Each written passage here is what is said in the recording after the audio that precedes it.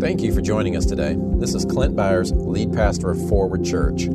I pray this message blesses and encourages you. I hope it inspires transformative grace in your heart and establishes you even deeper in your new covenant identity in Christ. Now take a deep breath, become aware of God's Spirit within you, and enjoy the message.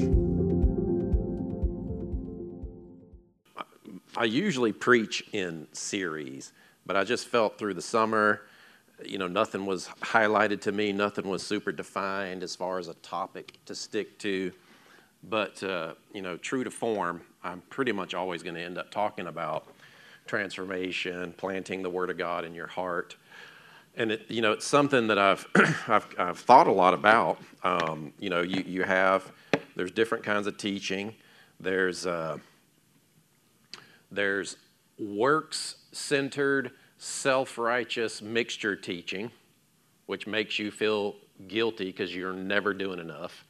And how many of us are so thankful we're delivered from that message, right? But most churches are still preaching mixture, unfortunately, and that's not to say that we have it all figured out and this is the one church, and I would never allude to that. But, when you know the gospel, you move from a carnal-focused approach to Christianity, meaning it's not so much about your effort and your obedience. It's about the emphasis is on what He did, and as you rest in that, that is the source, that's the well that you drink from that produces the transformation to experience. So it's just really within me. It's just ingrained in my calling to always highlight transformation. I just happen to believe that as you put on the new man in Christ, who you are now, because you're a new creature in Him, you've been made new, all things are passed away, all things have become new. You literally are the righteousness of God in Christ. And when you put on your identity in Him, when you know and you're convinced of and you're persuaded of who you are in Him in your spiritual eternal identity, the more you believe that, it will begin to affect every other aspect of your being. It will affect your choices. You will naturally follow His voice and obey Him because it becomes then a fruit of your identity rather than you trying to be something that you never can be. And that's why people are just leaving the church. The church doesn't offer real solutions. It offers obligation and guilt and shame. And there's great people, and I'm really not trying to beat up the church. I just want people to be set free, resting in what Christ has done. And then, we are open to the gifts, and we believe in the gifts. Obviously, a miracle. Praise God, 30 or 40 years suffering with pain, and He's healed. Imagine what His nights are like now, and how thankful He's waking up, No more pain, praise God. And so there's a lot of emphasis in some places on that aspect. Let's do the stuff and let's do the gifts and it's like, yeah, I want that too. But I just happen to believe that when you experience personal transformation, that is a testimony. You can't help but tell other people, let me tell you what happened to me, man. I've learned this in the Word and it's changed me. I think it may have been Riley last week that was sharing that she looked back and noticed a change that she'd been praying for, and it wasn't so much something that came that was like a big thing, it was noticed. That's how grace works. You look back and you just kind of notice the transformations. You notice that you're not gravitating toward that temptation and that sin anymore. You notice that you aren't interested in watching that kind of stuff anymore. You notice that you just kind of have a desire for the Word a little bit more. You notice that when you're in public, you're a little less irritated with people.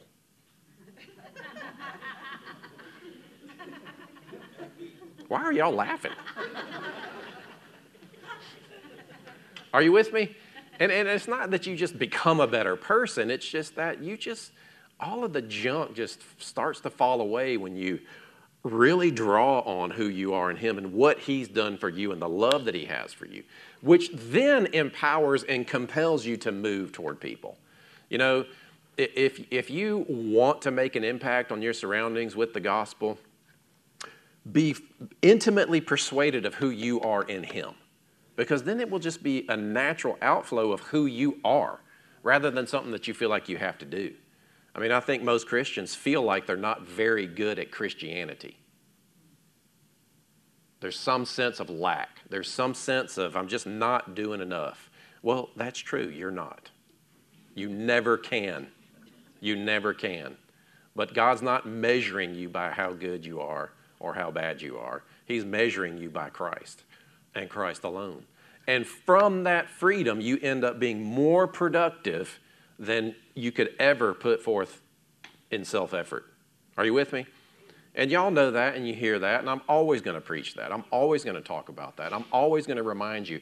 I feel like when I'm preaching to the eternal you, the spiritual you, so that it wakes up in there and goes, oh, that's who I am. And you might have some sin that you have to deal with. You most likely do. Of course we need to deal with it. Of course we need to deal with cultural issues and the state of the nation and the world and all the things that are going on this planet. And we will address those, and we will always address those, and we will always address those with love from a biblical perspective, taking responsibility to stand in who we are in the kingdom and as citizens of this nation. We're always going to address that stuff, but it comes from the place of you knowing who you are in Christ. Always, always, always. And that is an outgrowth of you hiding the word in your heart. It's an outgrowth of you taking the word and believing it. It's, you experiencing transformation doesn't come because you see something that you should do, you decide that you want to do it, and then you try really hard to do it. It doesn't work that way. It's more of this intimate relationship with the Lord where his desires override and it becomes your desire. And it's not something you make happen, it's a process that you yield to, right? Like the plant, anything that grows doesn't strive. It's like the seed just does what it does. So it's something that we talk a lot about. Quick review of last week, we talked about this idea of how to guard your heart, how to guard and heal a sick heart with grace and peace. We looked at this passage, Proverbs 13:12. Hope deferred makes the heart sick, but a desire fulfilled is a tree of life. Hope is the confident expectation of good things. Deferred means delayed or drawn out. And sick means weak, grieved, disappointed, and just struggling, hurt. Not diseased as much as it is the effects of being sick. So when something that you're believing for, a confident expectation of good things, is drawn out or it just doesn't seem to come to pass, that's the frustration of this world, is that we know what Jesus paid for. We know what Jesus wants for us. We know that his will is on earth as it is in heaven. We know that. But yet when you don't experience it, that's troubling. It makes you weak. It makes you tired. It wounds you. It hurts your heart. And the reason the heart is so important, because that's where you believe from, is with the heart that we believe unto righteousness. And with mouth confession is made unto salvation. There's so much in there about the heart. I'm not going to go through a lot of that.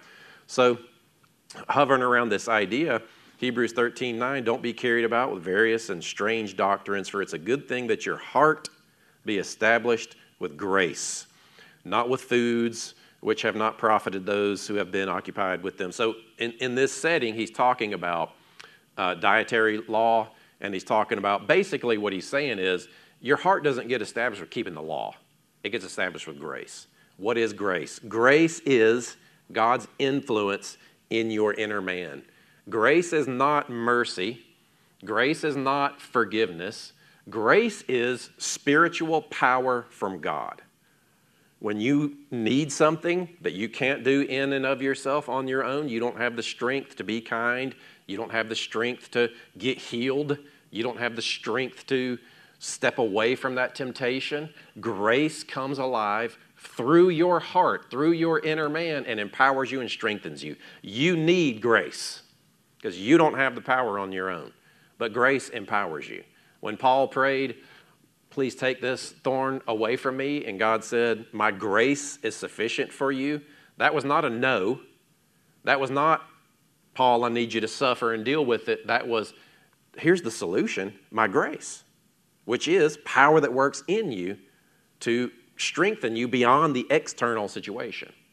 So you need grace. You need grace for transformation. You need grace to live the Christian life. You need grace to glorify God. You need grace to pray for other people and they experience a miracle. That's God's grace working through you. That's what grace does.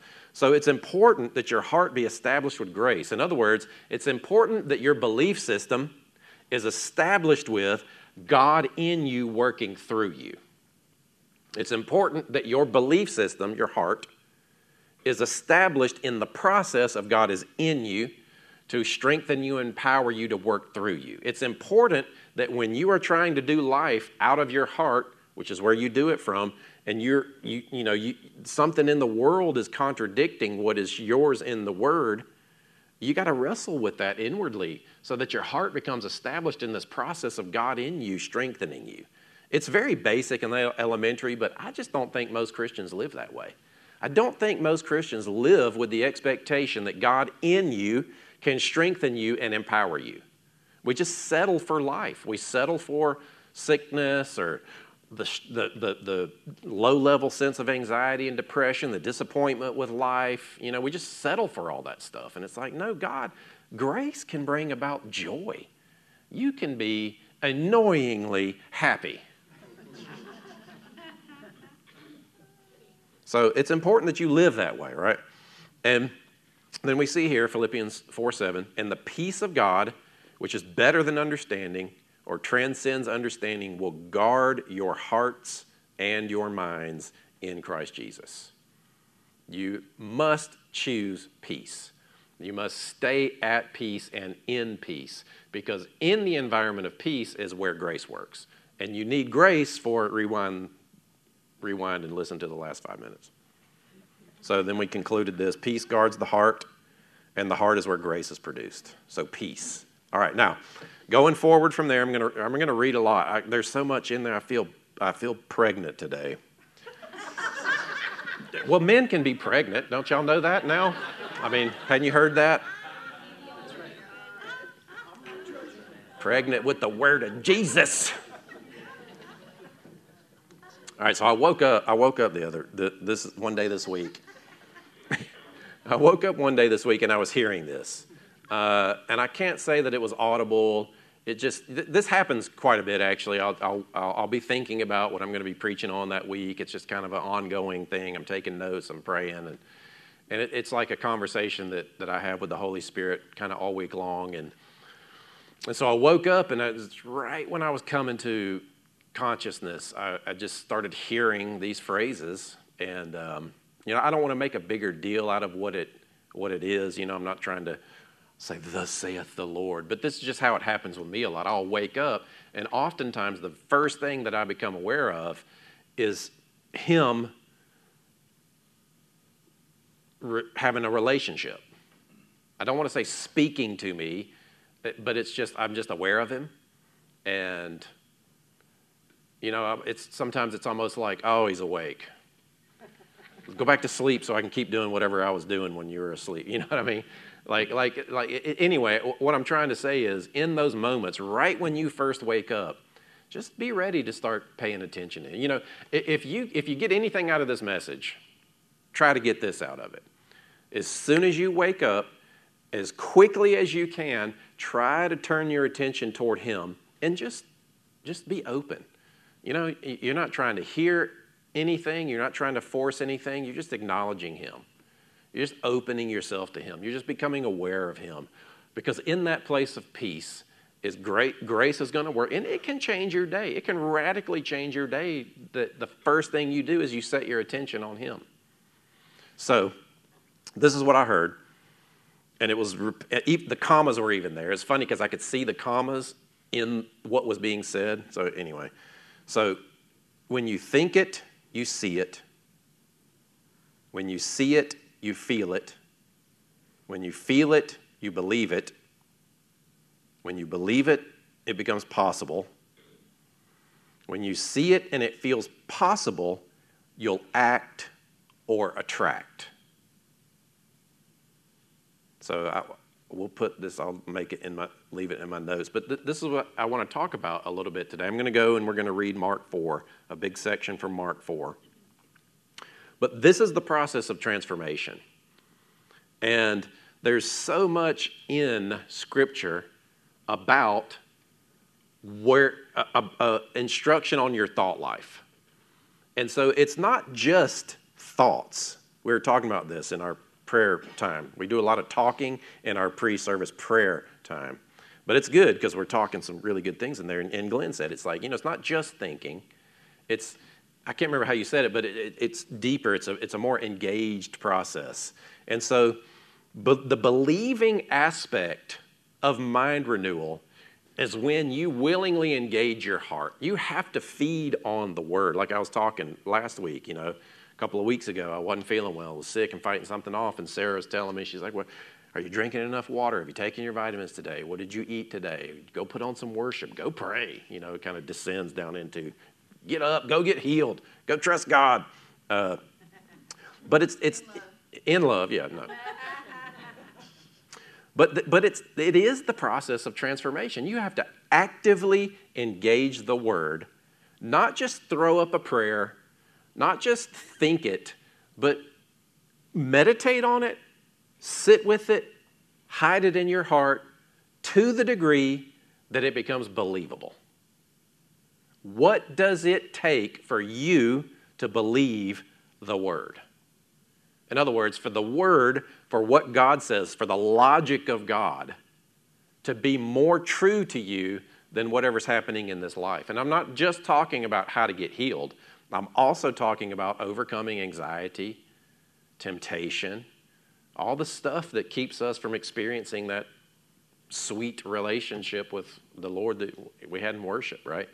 Like the Word will change you to the degree that you will naturally desire what God wants you to desire, which will produce good fruit in your life. So obedience becomes less about doing something because you have to do it, like an act. Obedience becomes more of, I'm convinced that God's way is right and true to the point that it's the only choice I can make. Do you hold the Word in your heart long enough until it's believable and it has changed how you think, which is repentance? That's the process that we have to do with the Word. You identify a situation in your life that you're dealing with. You take the Word and you hold on to it. And you got to wrestle with it in there. It's this process of binding and loosing the Word and sending away the things that are contrary to what God says is true. And you have to wrestle. You got to take that Word and hold it in your heart and in your mind. And oftentimes there's a logical argument going on between your thinking and what the Word says. Are you with me? Do you know what I'm talking about? Like if you actually take time to read Scripture and specifically go to the Word topically to feed on the area that addresses your specific areas of life, right? Because we all have things that we want to see and change in our life. The Word has something to say about it. Step one is just find out, what does the Word say about it? And do I believe it? And if I don't believe it, will I put the work in to believe it? Not put the work in to get God to give it to me. Not put the work in to earn it, but to persuade my heart to deal with my illogical, my carnal thinking so that God's Word is actually true to me. Are you with me? So in ancient Israel, this concept of the Shema was something that they lived by. And the word Shema, which actually, I was going to play the video, but I figured we would be long today. The Bible Project has a video on Shema.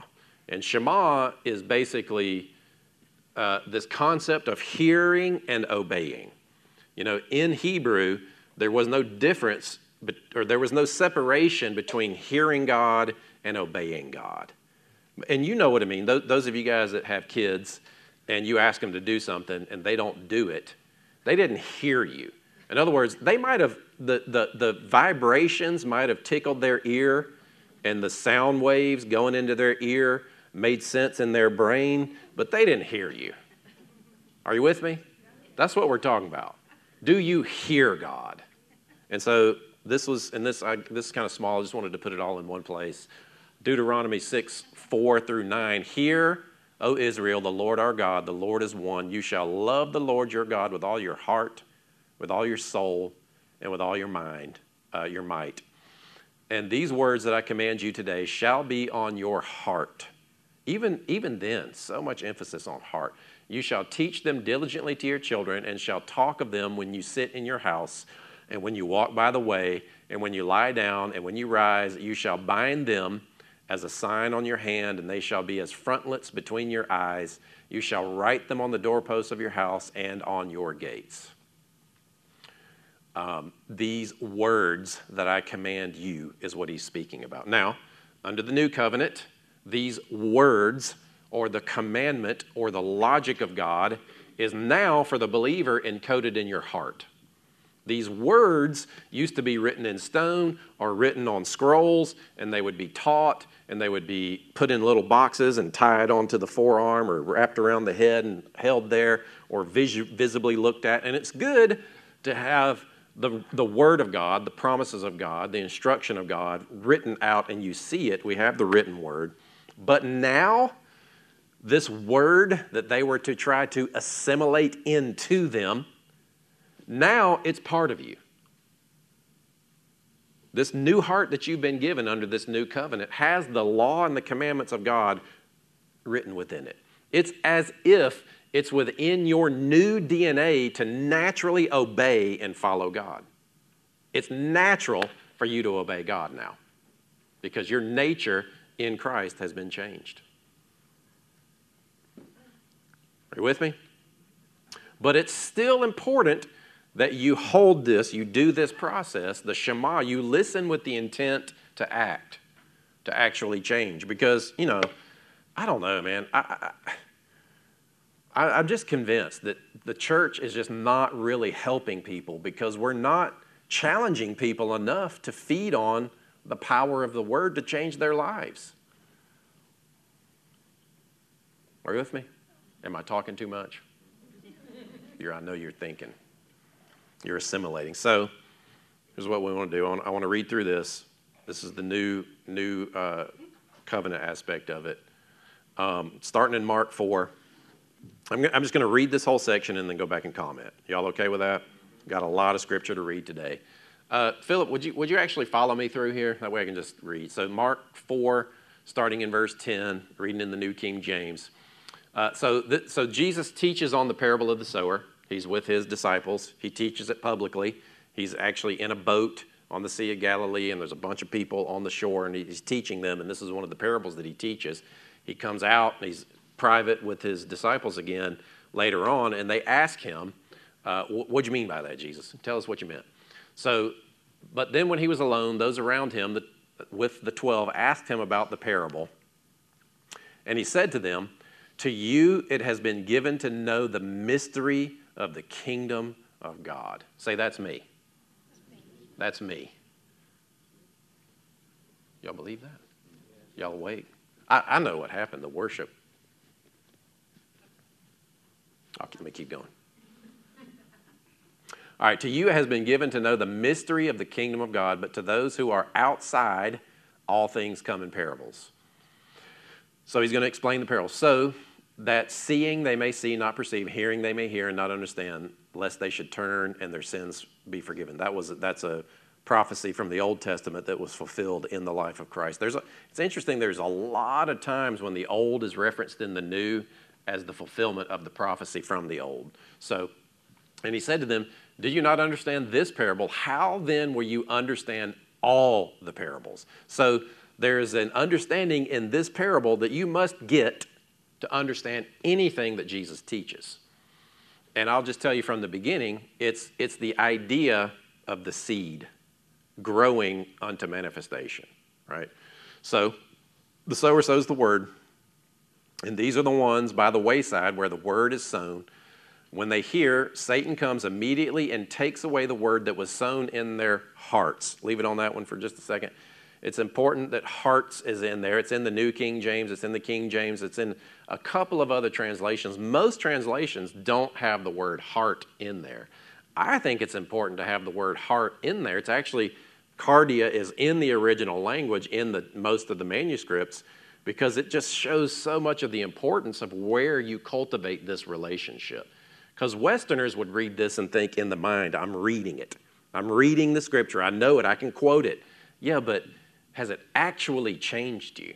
Have you actually wrestled with the logic in that passage to the point that you have to abandon and repent from the way that you believe, so that what he says, his logic, is your compass. It is your core. It is what you believe.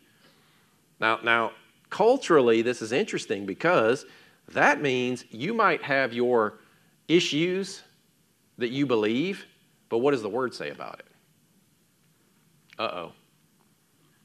And when I say issues, I mean stuff that we're seeing in culture. Abortion, homosexuality, how to help people, all of these kinds of things. It might be loving, it might feel kind, but what does the Word actually say about it? And you got to wrestle with that.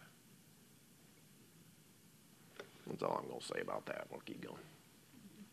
And the ones, so the Word is sown in your heart, not just in your mind. These likewise are the ones sown on stony ground, who, when they hear the word, immediately receive it with gladness, and they have no root in themselves, and so endure only for a time. Afterward, when tribulation or persecution arises for the word's sake, immediately they stumble. Now leave that there for just a minute. All right, so traditionally, this passage of the parable of the sower is taught as if Jesus is identifying 4 kinds of people. 3 good people, or 3 bad people, and 1 good person. In other words, the one person in which the word works. What he's actually doing is he's identifying 4 different heart conditions, 4 different aspects of the receptivity of heart. Are you with me? And they can be in believers even. So this can be describing a believer. This can be describing the condition or the receptivity of your heart now to the Word of God. Are you with me? That might seem basic, but the reality is, what does this look like? Well, let's say there's a belief, there's something you see in the Word, there's a promise, maybe even a prophecy that's been spoken over you that does verify what is in the Word of God. But yet, there's not a whole lot of depth in there. We've not really taken the time to persuade our hearts and minds to chew on the Word, to feed on the Word, so that it rearranges how we see the world and we actually believe what it says. There's not a lot of depth in there for the soil, for the Word to root itself into. It might still be a little bit bumpy in there. And so when persecution against the Word, and persecution against the Word is not just somebody comes to you and makes fun of you for believing in Jesus. Persecution against the Word is you have an opportunity to believe something that's contrary to what the Word says in that situation. Persecution against the Word is, this is what I'm dealing with. This feels true to me. But I realize the Word of God says this. So it's like, which one are you going to believe? That's the persecution of the Word. That is the conflict between your carnal thinking and the spiritual thinking of sowing the Word unto manifestation. And it all happens in the heart. All right, next verse. Now these are the ones sown among thorns, and they are the ones who hear the word, and the cares of this world. So this I hate to have you say, this is me. So just say it internally, but don't own it too deeply. But this is where most of us live. Most of us live right here. And the cares of this world, and the deceitfulness of riches, and the desire for other things, entering in, choke the word, and it becomes unfruitful. Pause on that one. The reason most of us are not experiencing the promises in the Word of God, bought and paid for in the blood of Christ, is because of this right here. The things, the deceitfulness of riches, the lust of other things, the cares in this world are choking the Word. They're choking the seed from producing the effects of that fruit in our life. Did not Jesus pay for healing on the cross? Did he not pay for the forgiveness of all of your sin? Did he not deliver you from the curse of the law? Then why do we still live struggling with that stuff? If we're delivered from it, we're free from it. It's because it's true of you spiritually. The promise of it is inside of you in seed form. This is what he's talking about. He said, if you don't understand this, you're not going to understand any of the other teachings. Everything that God has for you to experience, anything that you ever think about to pray for, to receive from God, is in you already in seed form. And it's up to you if you're going to cultivate it and allow it to grow unto manifestation. And you got to wrestle with that.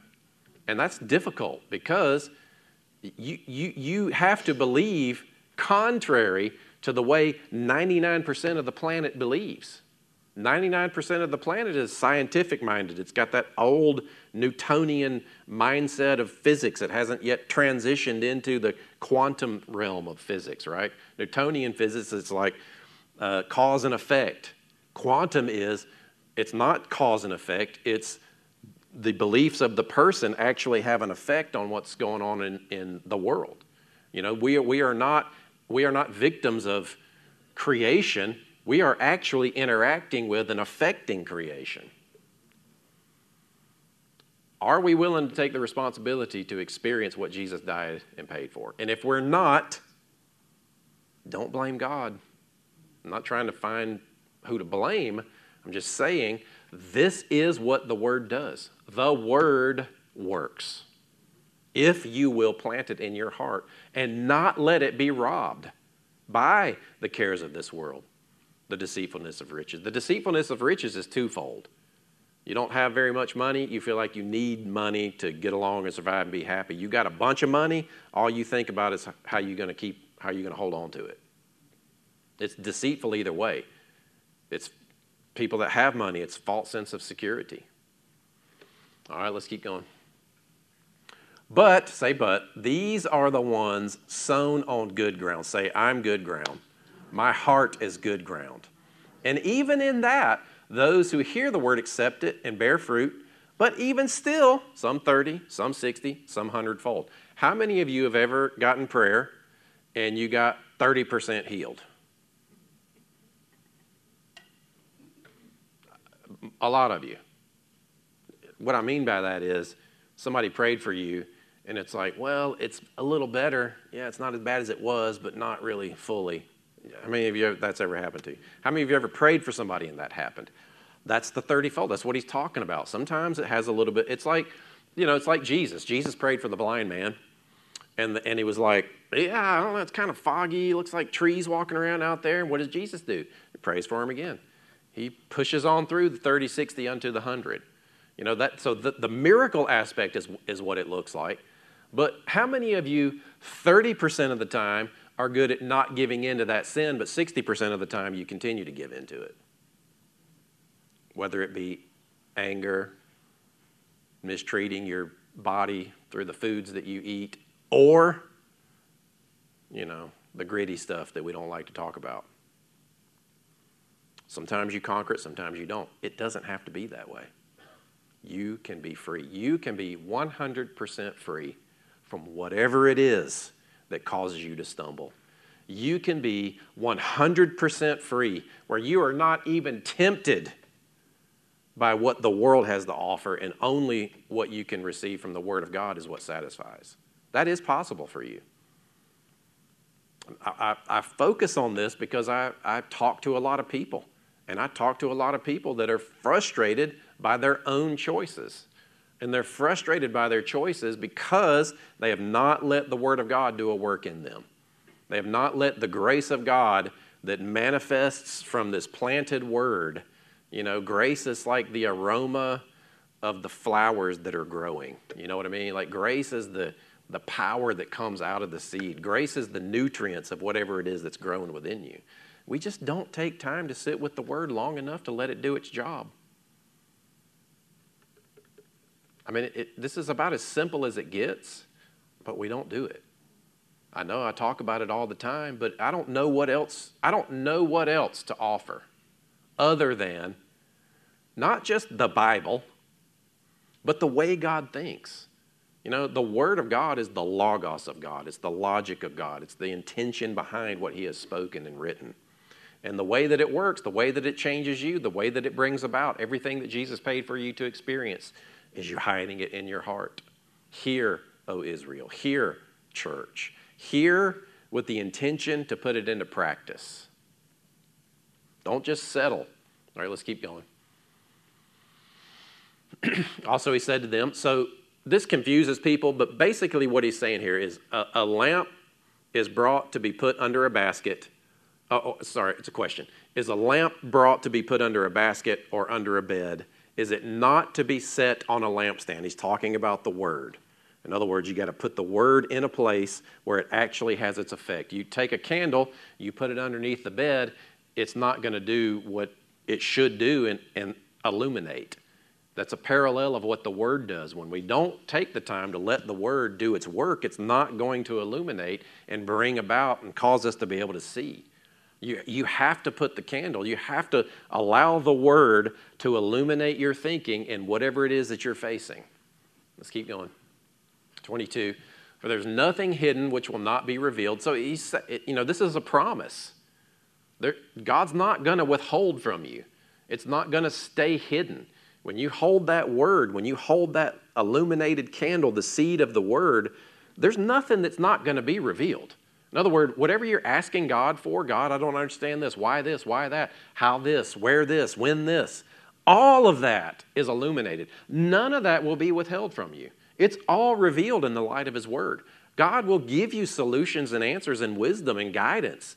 All of it, everything you need for life is in the Word of God, held in your heart, given proper time to grow unto manifestation, as long as you listen with the intention to obey. You listen with the intention to put it into practice. Do you see that? Nothing is hidden which will not be revealed, nor has anything been kept secret that it should come to light, but that it should come to light. If anyone has ears to hear, let him hear. Stay there for a second. Let them hear. Listen with the intention to put it into practice. Us Westerners, we hear this phrase, you come across it in Scripture, and we intellectualize it. We think, oh, do I understand what he meant? And that is a part of it, but it's much deeper than that. It's, am I listening with the intention to let it affect and change me? There's no other solution than the light of the Word of God in your heart bringing about transformation. Next verse. Then he said to them, take heed what you hear. And again, he's saying the same thing. Take heed what you hear. With the same measure you use, it will be measured to you. And to you who hear, listen with the intent to obey, more will be given. For those who ever has, to him more will be given. But whoever does not have, even what he has will be taken away from him. Now go back to the one before, 24, please. Take heed what you hear. The measure you meet, it will be measured to you. This is talking about what the Word does on its own.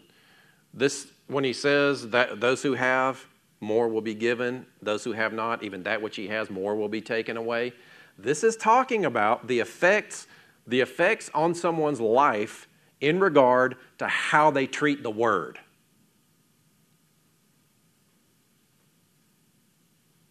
Are you with me? This is not describing how God works in your life.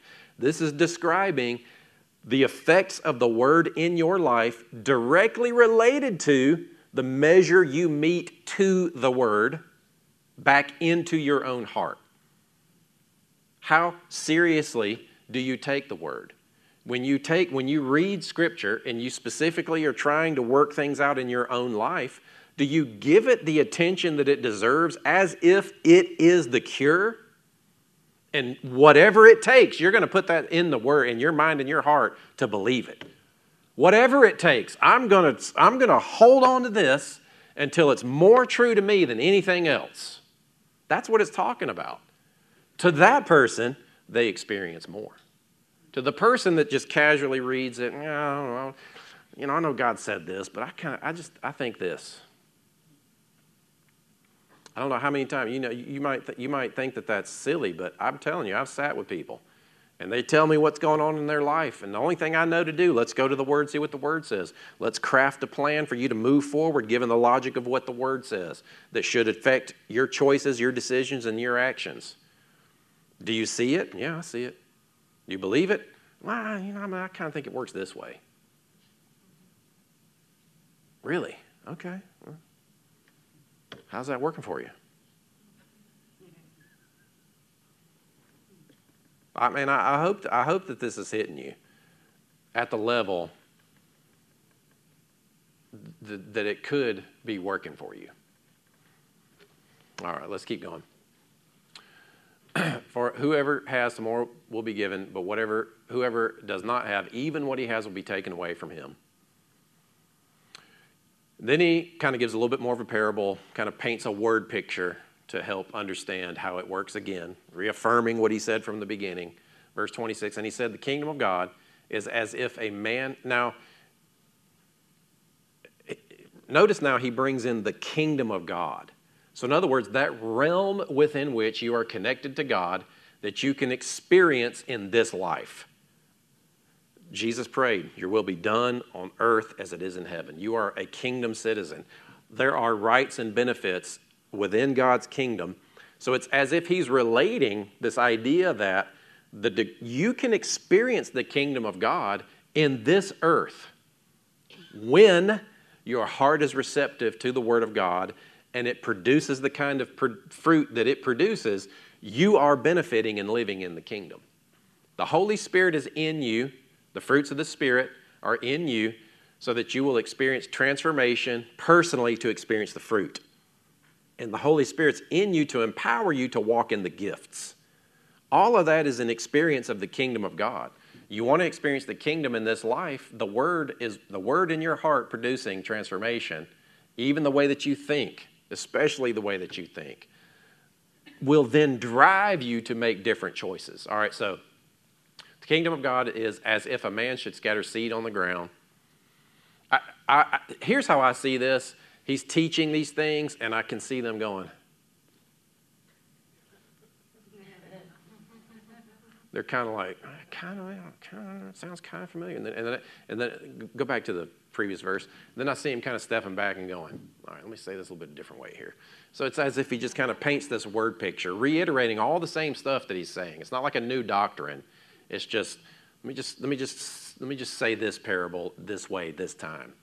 The kingdom of God is as if a man should scatter seed on the ground. What's the ground? What's the seed? All right.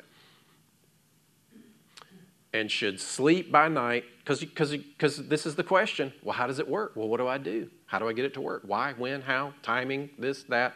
How does it work? He steps back and he gives his picture. He's like, this may be a little frustrating to you, but this is how it works. He goes to sleep by night, rises by day, and the seed should sprout and grow. He himself does not know how. I mean, this is the answer. They're like, Jesus, how does this work? Well, it's like a farmer, when they go and they plant, they don't understand how it works. It just works. Yeah, but how does it work? Well, it's like a farmer. They don't know how the seed works, but it works. You understand that, right? You plant an apple seed and it grows an apple tree. You get that part, right?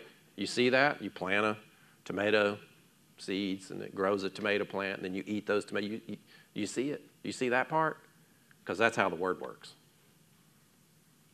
But if you throw those tomato seeds on rocks, what's going to happen? You water them too much, what's going to happen? You plant them in thorns, what's going to happen?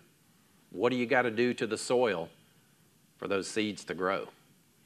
That's what you do with the Word. And when you're sitting there and you're eating that thick, sliced, juicy tomato BLT sandwich, now we're living in the kingdom, baby.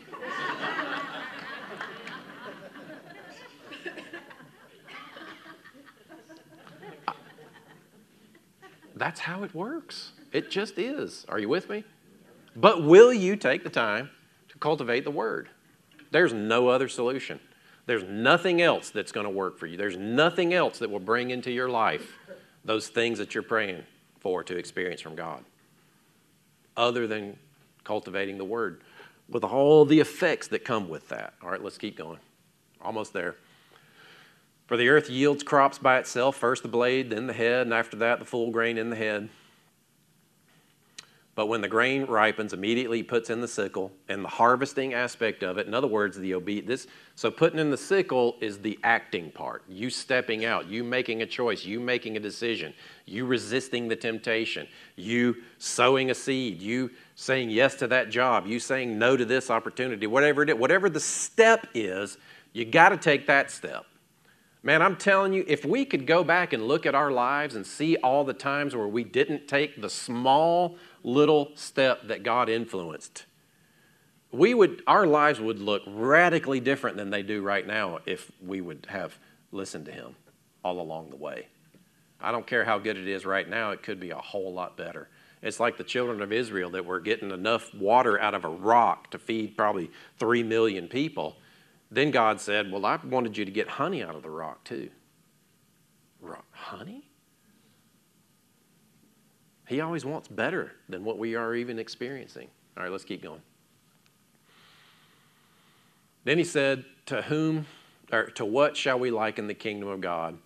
Or with what parable? So he says the same thing again, another illustration. It's like a mustard seed, which when it's sown on the ground, smaller than any seed on the earth. But when it's sown, it grows up and becomes greater than all the herbs and the shoots of large branches, so that the birds of the air may rest under its shade. So it's not just for you, it's for your surroundings also. I mean, do you see it? We all know this parable, but I don't know what just happened there. Do you take the time to actually sow? So I've got a few. I didn't pull all of these out, but I wanted to go back to. Would you put up the slide when you think you see it? In closing, I want to leave you with this idea.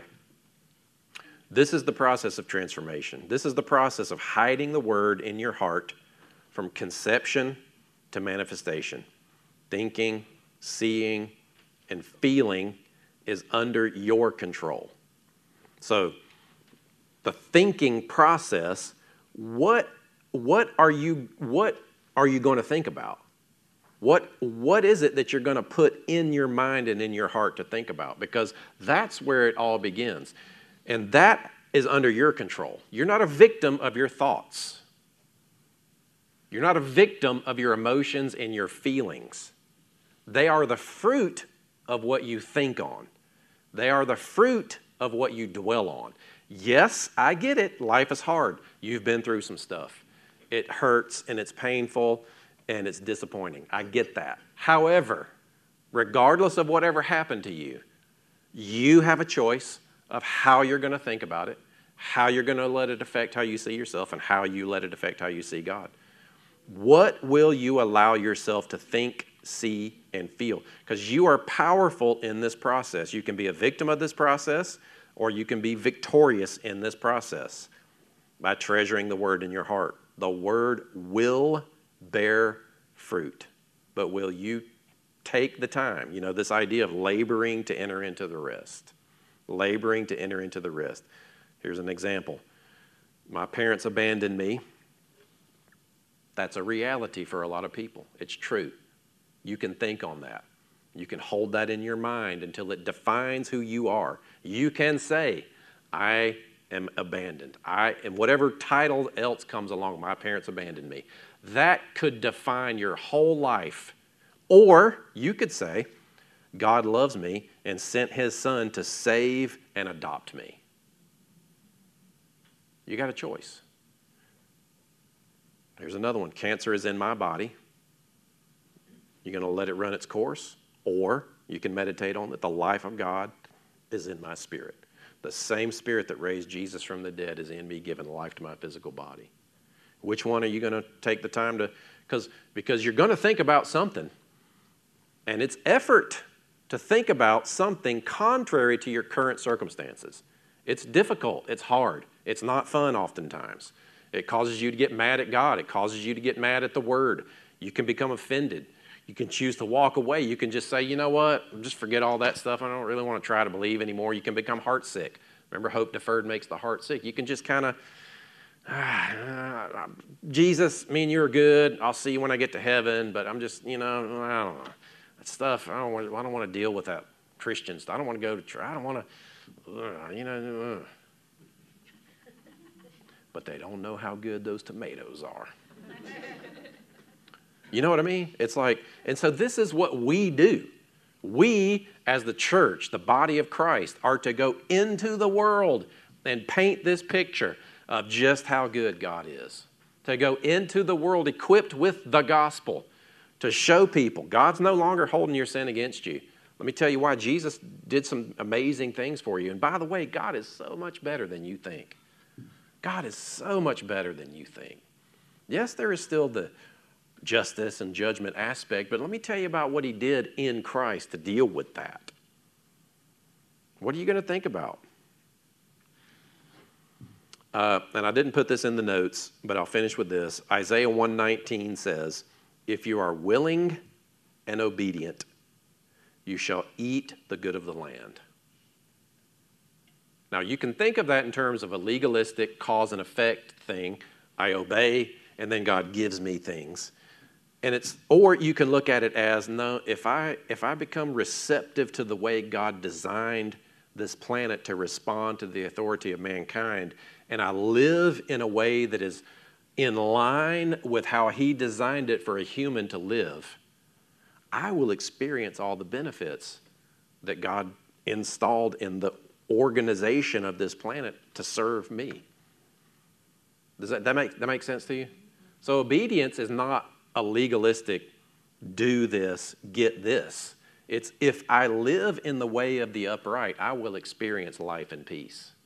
If I live uprightly, if I live in agreement with the Word of God, the effect is the whole world rearranges itself to be a blessing to me. If I plant seeds in good, healthy, receptive soil and I tend the garden well, the seed is just going to produce what the seed produces. You can't stop the Word of God from doing what it does.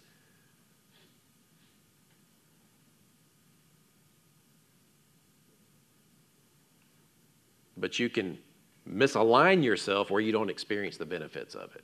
Are you with me? Because he does say that it chokes the Word. So here's the picture that I see. I see this. You're born again. You're good with God. You've been made holy. You've been cleansed by his word. He's given you the state of righteousness. God lives inside of you. He's changed your nature. He's removed that root of sin. He's put a new heart in there. You naturally desire to obey God. Inwardly, if you die and you pop out of your body, that aspect that comes out is perfect. And it goes on and it doesn't need to grow up and change or anything. And it's 100% qualified for everything that God has for it. And that part of you and the word in you is trying to grow into your life to the degree that you'll come into agreement with it and let it. But when we worry, we choke a little bit of the word of joy. When we try to hustle and think that we can skirt finances a little bit, you start choking that word of trusting him for your provision. You know, when you cheat or adultery or porn or any of that stuff, you start choking the word of the fruit of righteousness that can be birthed in your life. All of the stuff. So you're not, so prayer is not, God, will you come and do this? Will you give me this? Will you do this? It's, show me, God, where I'm limiting you. Let me clear out all of the stuff that is keeping your word from working in my life. God, show me where I'm not trusting you. Show me where I'm limiting. Show me where I'm in this sin that may be causing me to trip up. Show me. So you're like in Mark 4, you're taking the candle, the lamp of the word, so that it will illuminate inwardly, and you look around and you see from the perfection of your spirit into the rest of your being, oh yeah, I don't want to deal with that. And oftentimes when you let yourself just admit the truth about yourself, man, there's instant deliverance and freedom. Bob had a word this morning during prayer that deliverance and freedom would come about today. I pray that you're delivered from those things that cause you to easily stumble. But you don't have to get God to give you something that you don't already have to overcome it. You already are. You are everything God will ever need you to be. But do you believe it? And will you put the work in to persuade your heart so that it's more true to you than your current temporary situations? Because the world is starving to see people who trust God and experience the benefits of being His children. It's all the way back to the original promise of God to Abraham. I will bless you, and your offspring will be a blessing to all the nations of the earth. You will be so blessed that you will be a blessing to all the nations of the earth, and they will come to you to learn my ways. I don't want to limit that promise. I don't want to limit what God is trying to do, trying to have that holy nation of kings and priests on this planet, fully equipped and empowered as citizens of His kingdom, fully experiencing all of His blessing that spills out onto blessing the world around, so that they look and they're like, I think I want this God. Because they see us so dramatic. And I'm not just talking about finances. I'm talking about the state of the world just doesn't affect you the way that this affected. What, don't you care? I get that question. Don't you care? Well, yeah, I care, but I'm not, there's a kingdom mindset. And it's not that I'm so spiritual that I don't worry. It's just like, no, there's just a different perspective. There's a different perspective. And it's a reality. And you can have it too. So we got a mission. We got a mission to get out there and not just sit on it for ourselves, but we have to experience it first too. And you got to hold the word in your heart so that it does its job. Will you do it? Will you do whatever it takes to believe? Put on the new man that's created after God, to be truly righteous and holy. Whatsoever is good, lovely, pure, good report, think on these things. Because Christ has been raised and seated at the right hand of the Father. Set your mind on things above. You're transformed by the renewing of your mind. There's so much in there. But it's not just information. You got to wrestle with it until it's true for you. Amen? Are you full? I think I delivered the Jesus word, baby. I knew it was going to be a lot. I knew it'd take a while to get there, but all right, let's just stand up if you would. Put your attention on Him. Jesus, we thank you. And really this process is easy and light. This process is joyful. It's just not hard. But it does have to come with intention. So in this moment right now, we intend to feast on your word.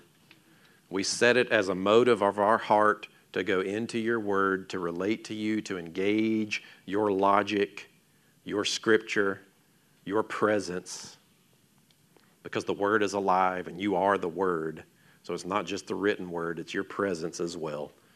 We commit to spending time with you. We commit to allowing you to reshape every facet of what's inside of us, to repent, to let go of things where we disagree with you, and to agree to only believe that which you say is true, knowing that it will produce fruit. So I trust you. I thank you. We love you. Father, in this room and those that are listening, we just speak blessing over their finances, over their relationships. People are worried about people in their lives that are struggling and difficult things happening. Father, we just lift up those that are listening to you, that peace and comfort rests in their hearts, and that grace comes alive, and that the illumination of your word brings real solutions. We trust you for that. In your name, amen, amen.